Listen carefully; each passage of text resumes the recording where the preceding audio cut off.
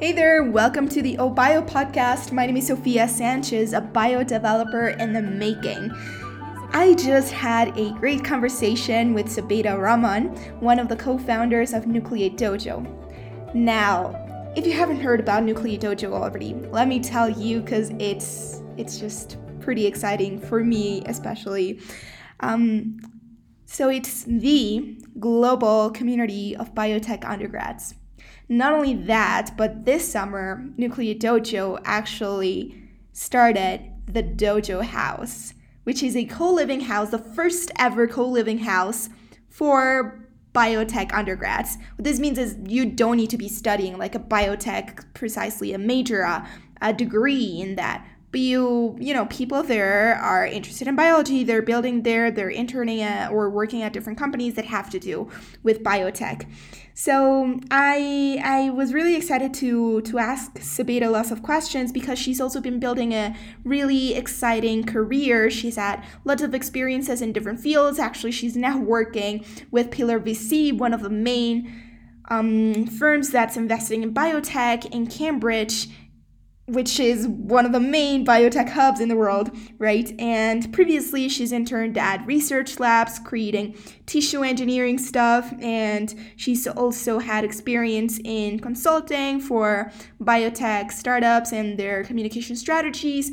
So, yeah, it's gonna be really interesting to learn from someone really young in the field and her advice for people who are even younger or who are just getting into the field and want to build biotech startups in the future, which is actually a goal that we both share. All right, so let's get started.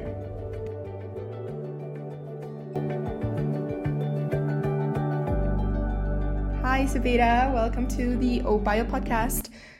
It's great to have you here. Yeah, exciting. Okay, so my first question is actually about the plant that's at the Dojo House. Have you guys been able to keep it alive? No, we have not. No way. Yeah, we're growing daisies and they haven't bloomed yet, and it's been like a good 5 weeks now. So Okay, that's unfortunate, but anyways, let's now go back in history to I remember listening to one of the other podcast interviews you had, and you mentioned how you were already interested in biology in high school, right? So yeah. I guess it's sometimes hard to tell what is it about something that makes it interesting to us. So I wonder, what do you think makes biology interesting to you? I just like how complicated it is.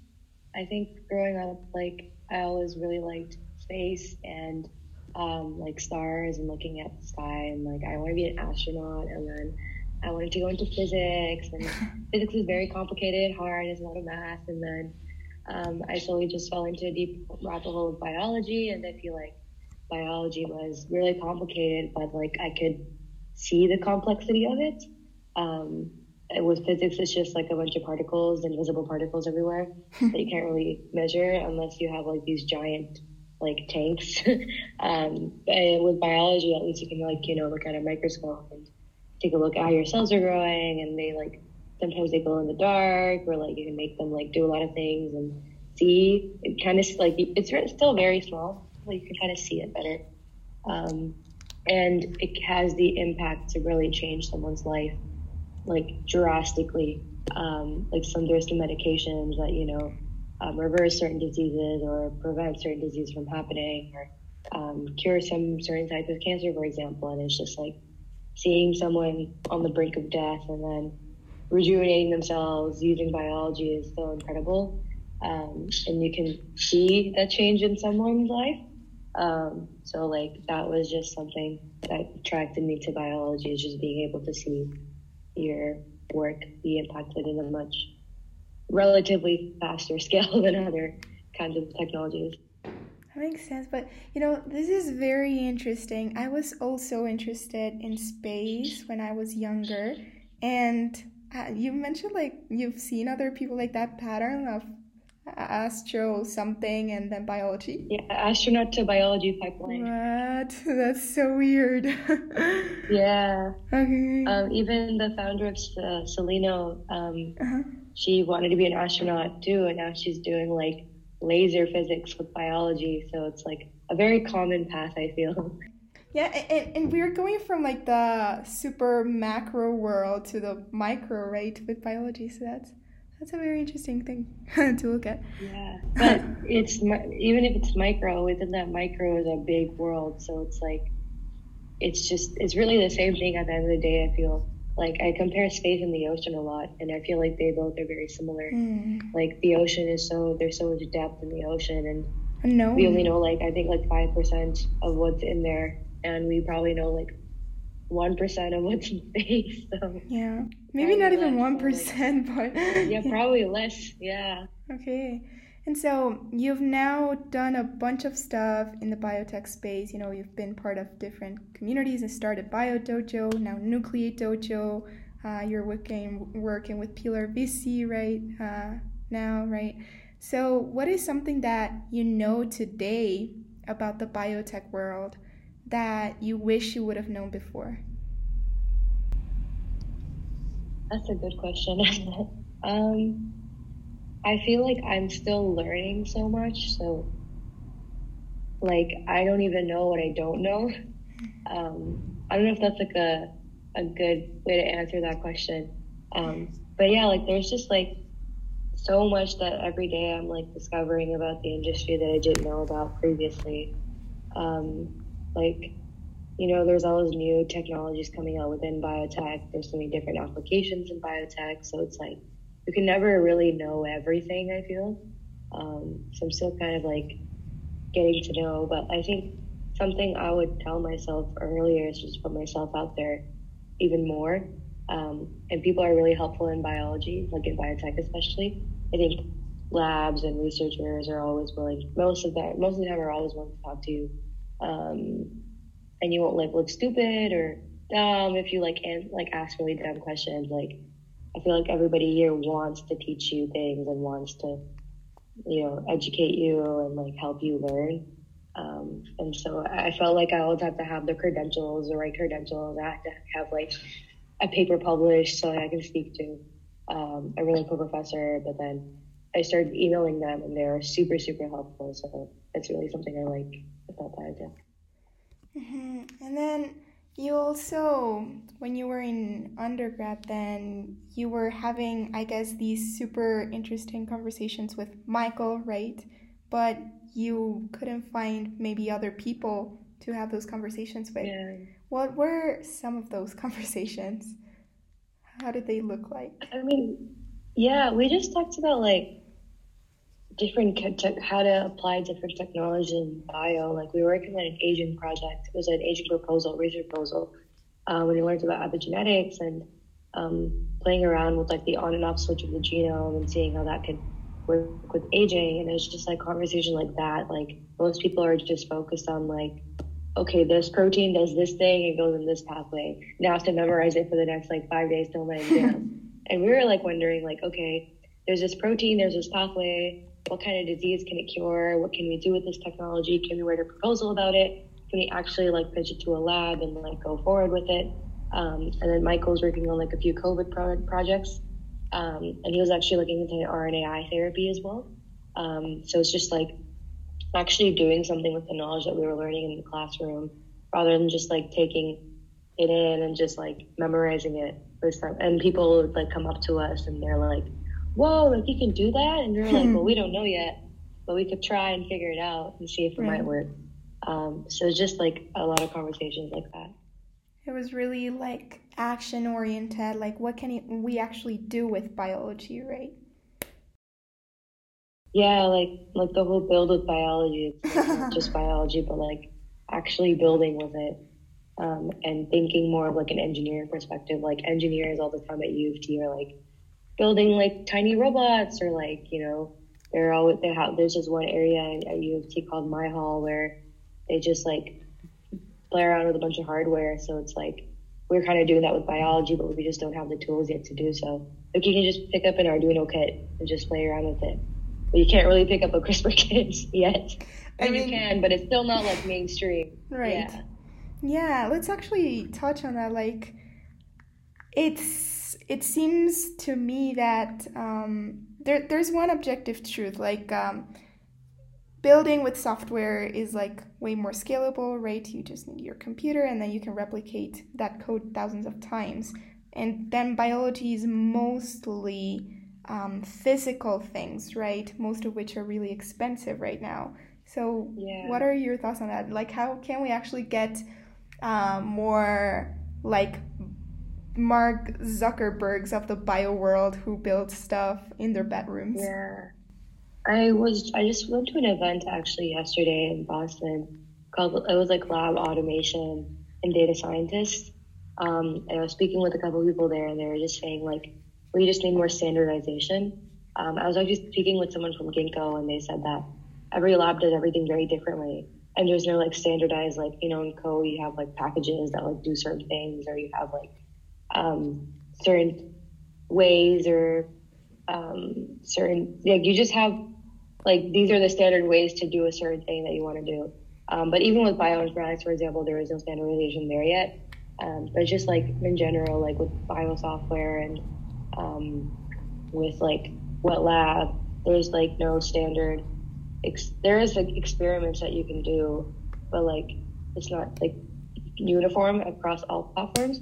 To be really, and there's a couple companies out there who are trying to do this thing where like you can just build an experiment and like drag and drop different things and then send it off. Like you're in Costa Rica and you send it off to like someone in a lab who can like do that experiment for you, and then you get the data. And it's like you didn't have to leave Costa Rica. So it's like things like that where like you can just order experiments online and get the data that way and then figure it out from there. But again, science is so complicated and random. So it's not as simple as like, here's 5 steps, give me my data kind of thing. Because there's so much involved in those 5 steps. But within those 5 steps, it's like standardizing like different ways of doing things and growing cells and culturing cells, for example, and running these experiments. Like, for example, I was at a tissue engineering lab, and we developed this tool called GLANCE, which is Gels for Life Gel Microenvironment Analysis. I got that wrong. That's not the acronym, but like something along those lines. And, you know, the channels that we developed in the hydrogel layer were very long and rectangular. And normally they're circles. And even in a situation like that, we had to like figure out how can we analyze this faster, because suddenly our old platform doesn't recognize longer rectangles. It only recognizes circles. So like things like that, that we can just like create to help make faster science. But yeah, I think it'll take a while for us to be able to get to a point where you can just order an experiment online and then some robot does it for you. But, you know, that would be a dream. Yeah, it's kind of I guess, the vision that Ginkgo somehow has with their code base, right? And all their automation tools. Hopefully, they and other people can make that happen too. Yeah, like foundries are really cool. Yeah. But there's still a lot of manual work involved. Really? Well, anyways, so I've, looked at, you know, the different experiences you've had in the past and in the biotech field, and something I was talking about with a mentor is like the way, so you want to build a biotech startup, right, in the future? Yeah. Yeah, and you see, I guess, these experiences as, I guess, an apprenticeship model, I guess, to get as much insights as you can, so then you can use those in your future biotech company, right? Yeah, so I was talking about how that may be the best way for aspiring founders in the space. So would you say that's kind of the what you're trying to do right now? And like, I'm trying to think like, what are different career paths for aspiring biotech founders? Yeah, I mean, it's very personal. Like for me, I knew I wanted to start a startup before I started like university. So I actually like, I did this thing called the DMZ, which is like a youth accelerator program for like young entrepreneurs. And from there, I learned about like startups, and it was more of a tech focused accelerator. So I mostly learned about tech. But then I wanted to do bio. I wanted to do biotech. So I was like, okay, how do I get like the fundamental skills? So I was like, let me just do a pure biology undergrad instead of like an engineering degree, for example. And I was like, I can learn to think like an engineer, but I can't learn biology as efficiently as I would in the classroom. And so it was nice to have like a program for 4 years that would like teach me like immunology concepts and genome biology and the gene. And albeit some classes were very boring, but other ones were really interesting. So like, yeah, from there I was like, okay, now I have the solid biology skills. Now I have to go learn about the engineering parts, the venture capital parts. And so I kind of like, I was exposed to everything that I need to know to build a startup. So it's like, how do I like educate myself in each of these domains so I can like be a really well-equipped founder in the future. So now that I'm building on like my wet lab skills and my scientific skills, I decided to do some like marketing around BioDojo, for example, and branding and like storytelling and scientific communication. So then I work with Ochre Bio and like helping, with their content and building community around what they're doing. And then from there, I kind of learned how to condense really complicated science into like a really good story. And then I decided to work in venture capital. So I joined Pillar, and from there, I'm learning about like how to like again like what makes a really good biotech company, what industries I should focus on. And I feel like I'm kind of ending near like my own self-education path, where it's like, okay, I have like the scientific knowledge and developing the business backgrounds. I kind of developed a lot of the key business skills through BioDojo, for example, through raising money for the house, getting speakers, workshops, applications, like basically interviews, like and recruitment and pushing like marketing and everything. And then with Pillar, I'm just like learning about like what science I should focus on, how do I identify markets, how do I identify the right customers, what people are building on right now, what people are working on right now, what works, what doesn't work. So that when I go to start a company, I like have the tools needed in my toolbox to like pick from like everything that I kind of developed over the years. And so, yeah, it's just like really educating myself on like my own knowledge gaps and figuring out like what experiences do I need to feel more confident to start a company. And I figured Pillar was like the last end. So I plan to go back to school like in May of 2023 and really focus more on potentially like tissue engineering and just helping develop more models for modeling like the uterus, for example. And I could see my tissue engineering skills from first year really apply to an area that's very underlooked right now, which is like women's health and sexual and reproductive health. I just got off a call with someone who said, one VC said it was a niche industry, but how is it niche if like 50% of the population is your customer, right? No. And it's like people are suffering from like endometriosis like all the time, and it doesn't get diagnosed till like 7.5 years later. So it's like, how is that niche? So it's like, working on problems there and figuring out how do I hone in all my skills on a problem within like the reproductive health area.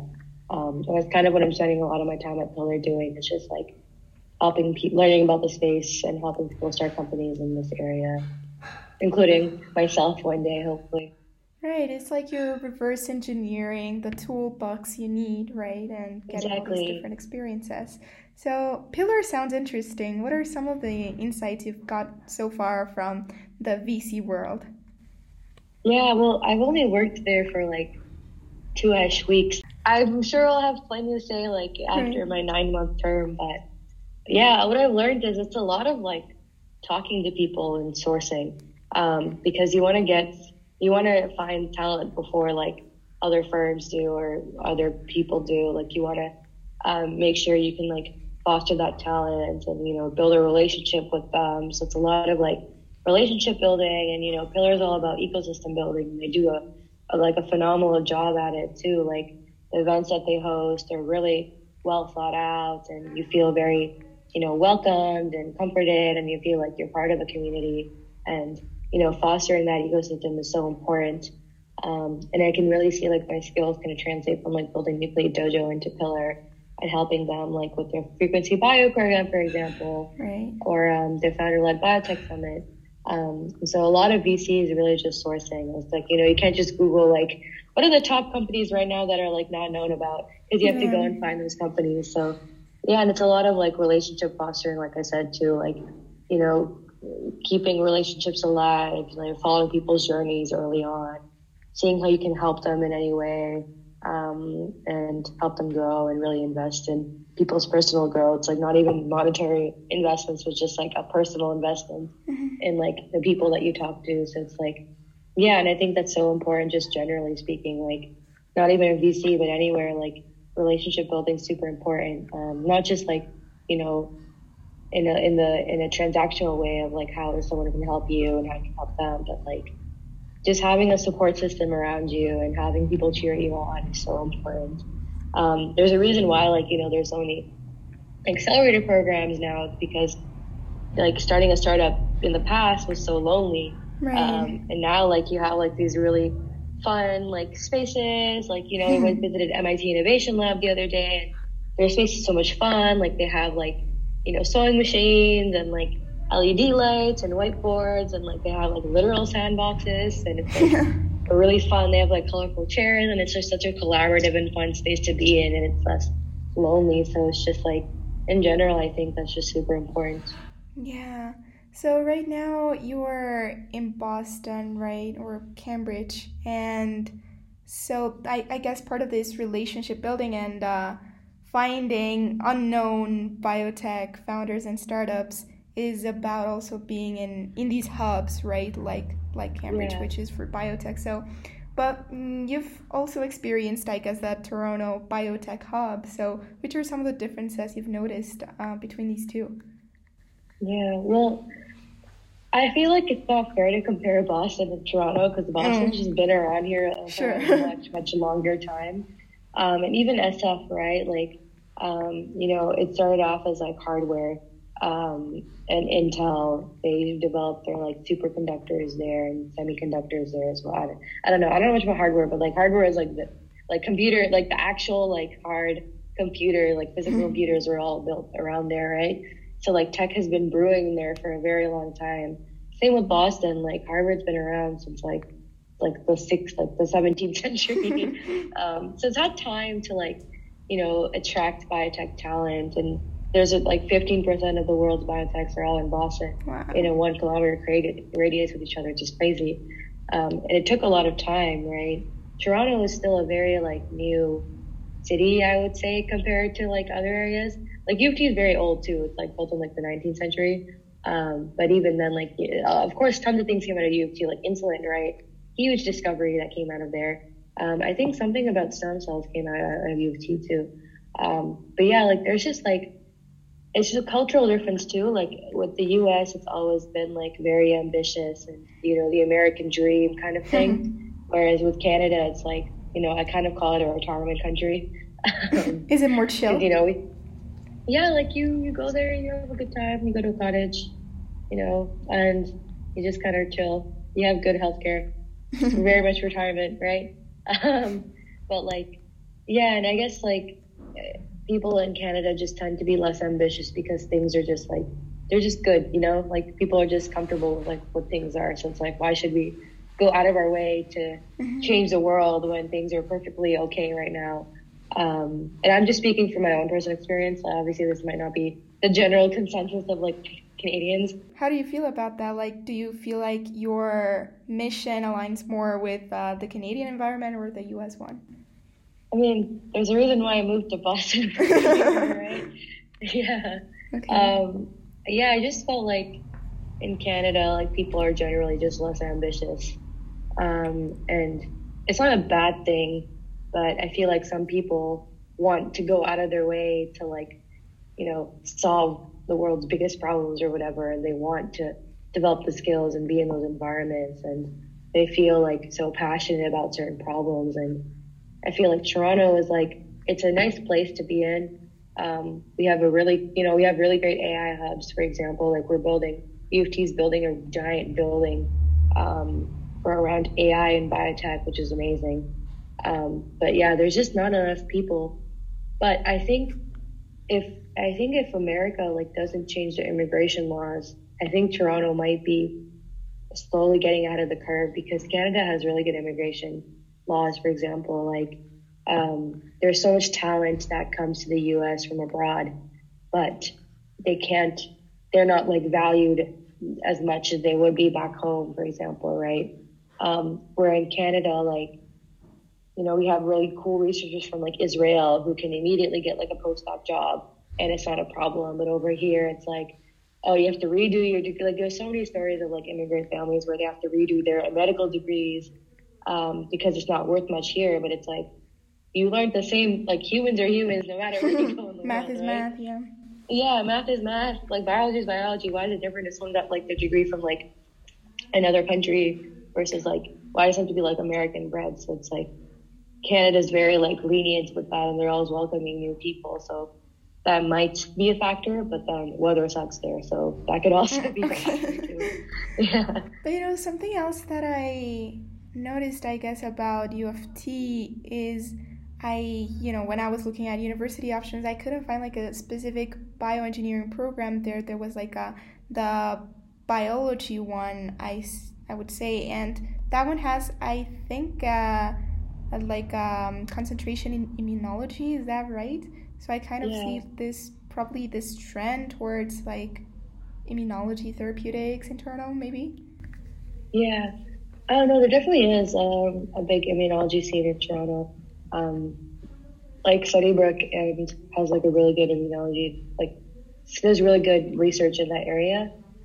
U of T is a very theoretical university, which is why like a lot of people don't recommend you do like a CS degree there, because it's very like theoretical. So like it's a good place to do graduate school, but for undergrad, like not really, because in undergrad, like I notice a lot of my classes are about the new hottest trends in biology, but it's not like the fundamentals. And Warren Chan, one of the researchers in nanomedicine at U of T, said this too, but he noticed that like a lot of people from other universities like know core biology really well, but people from U of T know like the latest trends really well.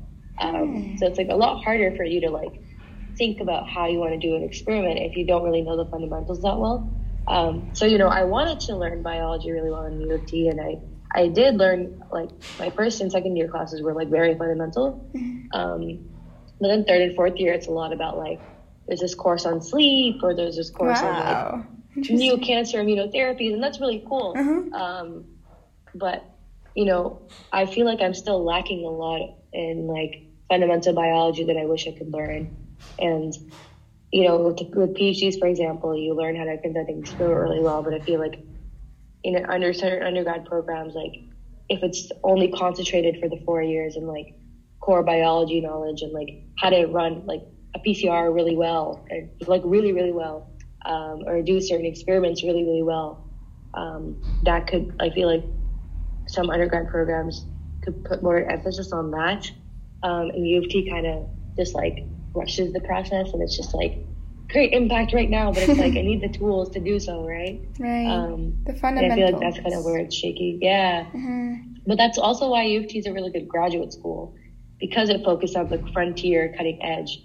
Like there's so many, like they have this like whole boundless campaign, and we make fun of it all the time. But it talks about like, can you use oil to cure malaria? Things like that. That's interesting, because I actually saw it as the opposite. I saw like, if there's not maybe a bioengineering program and rather a biology one, it may be because they're focusing more on the fundamentals. But anyways, what is the hardest biology concept you've learned so far, or something that you wish you'd been taught actually?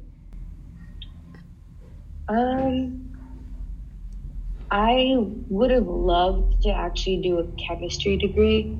Really? What? No. Because Biology is cool, but if I want to get to the really core fundamentals, chemistry is where you can change molecules to do things or do different drugs. Because ultimately, when you're developing drugs, it's a lot about chemistry and toxicity. Like, how do you make sure your drug's not toxic to the body? And that comes down to how your compound interacts with different compounds in your body that naturally occur. Like, we have like zinc in our body and different metals, and it's like, how does that react with like the compounds that you're producing, right? Or even medical devices, right? Like biosensors, like that's all chemicals, it's all chemistry. Like my teacher once told me this in like high school, and it's so true. It's like physics is first, and then biology, like physics is like the voodoo stuff, and then chemistry is like the voodoo stuff in like concrete, like how to explain this, like very neat, organized way. And then biology is the application of chemistry. So I feel like that's kind of why people go from like physics to chemistry to biology, because you kind of see like the how it all relates to each other. Because there's certain like DNA mutations comes down to physics, right? And that's like crazy to think about, but it's like there's this crazy paper that was talking about like how quantum entanglement contributes to more mutations. Quantum biology. And it's like, man, like biophysics is so cool, and it's like I wish more people did biophysics, but it's also really, really, really hard. Yeah, and it's really like basic science. You can only see the application like far in the future, right? And it's like you don't know why your like stem cells not growing until you like if you really want to get to the fundamentals, it has to do with physics, right? Right. But then that's like a whole thing on its own. So it's like let's let the physics do the physics stuff, the biologists do the biology stuff. But it's like I wish there was more like people would talk to each other. Like there was just this one giant lab, like the church lab kind of thing, but for like physics and biology and chemistry. It's like you have like a physics department and a biology department and a chemistry department, and then you guys like talk together about like your findings about the same problem. Like that'd be really cool. Yeah, it would. Well, I know that you have a hard stop, so last question I'll ask you is any advice for newcomers to the biotech field? Just talk to as many people as you can, and don't be afraid to reach out. Like don't be like, oh, I need a website, I need this, I need that. Like just reach out to people, and naturally they'll become your mentors because they'll see your growth. So I think it's actually better if like you come to them from like a rocky area, and it's like I don't know what I'm doing, and then they can kind of like help foster your growth, and then they'll be more invested in you as a person, and then you have a really good mentor, which is always a good thing to have. So, yeah. Awesome. Well, thank you so much for sharing all these stories and insights and knowledge with us. Yeah, thank you for inviting me. And thank you so much for listening to this episode of the OBio podcast. Remember that the best way to support me as a biotech content creator and bio developer in the making is by sharing this episode with your friends on social media, anywhere you can. I'll see you in the next one.